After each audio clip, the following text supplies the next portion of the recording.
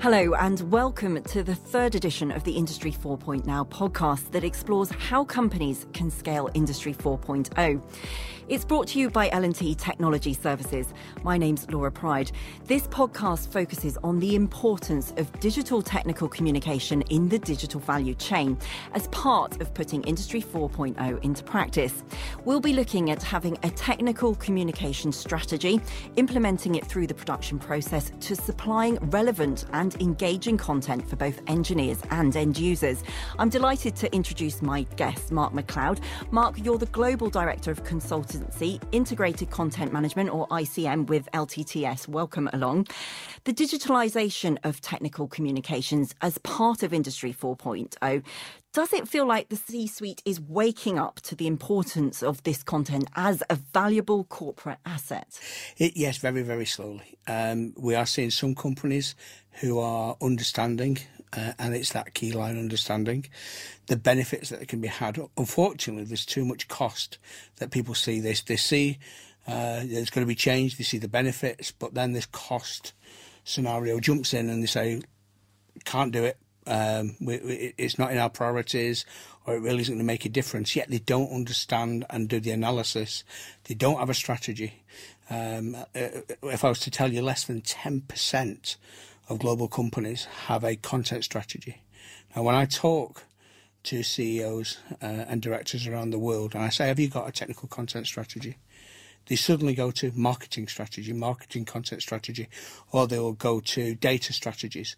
So they have strategies, but they don't realise the importance of their technical communications, how it should be linked to the content they create in their engineering world, which is the basis of Industry 4.0, and then also how it can be digitally transmitted to change the user's experience out in the field, whether it be a customer or it be somebody using their product in the service arena.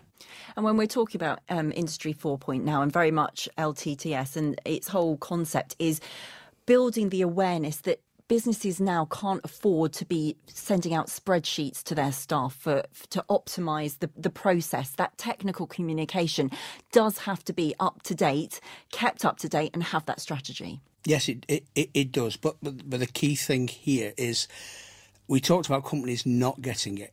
We talked about companies get the message too soon. They played at it, and they sent out augmented reality or some digital channels that were not ready, developed and properly there, and it was gimmicky. So you're either doing one or two things with technical communications. You're informing them how to do a process, or you're informing them of knowledge. They're learning about something so they can retain that knowledge, whether it be in training or about a product that you've bought or that you're using or operating. And when you're talking to the CFO or the C-suite within that organisation, it is the ROI that they're keen to have. So if money's been invested and wasted, they're even more reluctant to go for it. Perhaps now that the technology is there. And there's been so many IT projects where companies over the last 15 years have had their fingers burnt. So for us, it's the benefit about having that true deliverable, that true benefit, that true ROI, which can then get the CFO to say, yeah, these guys know what they're talking about. This is beneficial. We can really use this and springboard into more changes and start. And that's the way that when we're talking to companies we work, we look at trying to introduce a content strategy for them. But it doesn't have to have an ROI. There's lots of things customers are doing at the moment that change, which will have no investment. There's lots of low-hanging fruit. They can make change that really can be beneficial and start that ball rolling of savings and improving the customer need just by even using technology they've already bought that they're not using correctly. The Industry 4.0 series is very much about scaling Industry 4.0. And does it feel that the technology, the strategy and the businesses are actually aligned? So it's really a pivotal moment now going forward. It is, yeah, but it's the goals are stretching as well. So what we could achieve today, we couldn't achieve 5 years ago, but what we're capable of being visionary of now is a much greater, richer experience for our customers. So those boundaries are always pushing. So yeah, AR and VR are a credible way of delivering content as long as it's integrated in the user experience.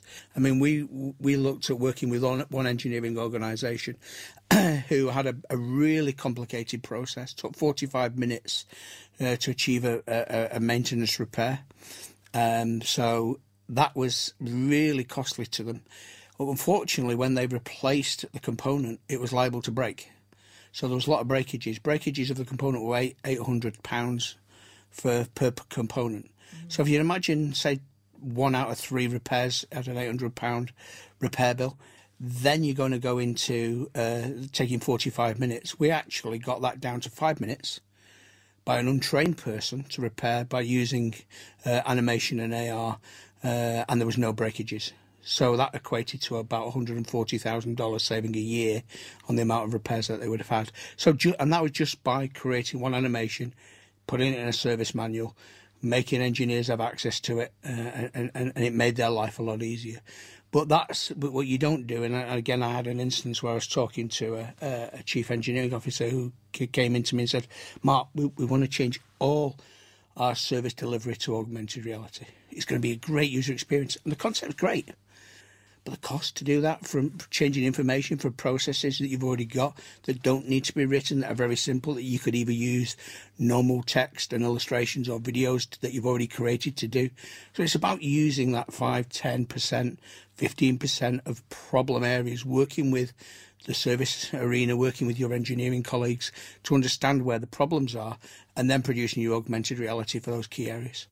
And that then will, where you have success like that and those savings, being able to reduce the time and improve the customer experience, that's where those low-hanging fruit potentially get the buy-in quickly. Well, if you look at, we did an ROI for that £140,000 saving. It would cost something like, at the most, $10,000 to do that saving. But that $10,000, you've got the software for a future AR. So it wasn't just for that one. You'd invested once. Okay, you had a great return on investment for that. But then you were set up for any future work activity as well. When it comes to the defence industry and, aerospace and automotive industries, do you see that really they will keep leading the way within the whole manufacturing and engineering process? Or are the companies now and other sectors coming online and really stepping up their game? Well, Laura, I've got a bias. I spent 20 years in aviation. Oh, so there we go. That's my foundation. So I've got to answer this question very carefully in case some old colleagues are listening. But people are catching up. But aviation is leading the way, some of those high-tech industries. We were modularising content in the late 80s, early 90s for aviation so it could be reused. So it was really key that message was understood then. And the industry has evolved to use that. For example, we're using S1000D and how that specification technology can really take content, quantify it, and then reuse it as many times as possible, because that's really what the art of content is. It's about creating content, using it as many times as you can. And is it a case that now questions are asked when they don't have the communications and the content in a form that the end user or the specific audience needs? So, for example, you've mentioned videos because they save time, and animation, it can be used globally, so therefore it's more cost effective. People don't accept a spreadsheet anymore with different parts and different components. They don't accept it anymore, is a quick answer. However, if there's a bit of a psyche, because it's not just the workplace that's changing that experience. It's what you're doing at home. It's how how everybody operates. Everybody buys from Amazon. Everybody buys from eBay. The way they buy and we interact commercially now is changing our expectations, how we want to interact, how we find information. And that's the same with technical information. That's why we've got to make information bite-sized, because as we go on, the next evolution is where we're giving technical information out. It's going to be at a bite-sized level with key words in there and contact and metadata that allows the searcher to find that information just from his search. It will pull him into your data, and then it'll allow him to get exactly what he wants. I've got this model car. I want to do this replacement. How can I be accurate? I can get it up. And if we set it up correctly, it will take him to the OEM's website. It will take him straight into the correct models. People won't accept necessarily, particularly the end users and the consumers. They'll move away from the products, particularly where they don't get that instant information. Correct. And if they can't point their phone at it and that pops up, or as you say, it's easier typing it into Google, a PDF that isn't easily opened is then a challenge. Yeah. So they move on to the next company. And there's a bigger wolf out there as well for companies. It's not just the competitors. It's the service organisations that are in the background wanting to steal their business. So if they can be better at digital delivery than you, and they can attach searches to your products, they're trying to steal your business. So it's not just your competitors you want to lose customers to, it's people that are trying to steal your spares business and everything else.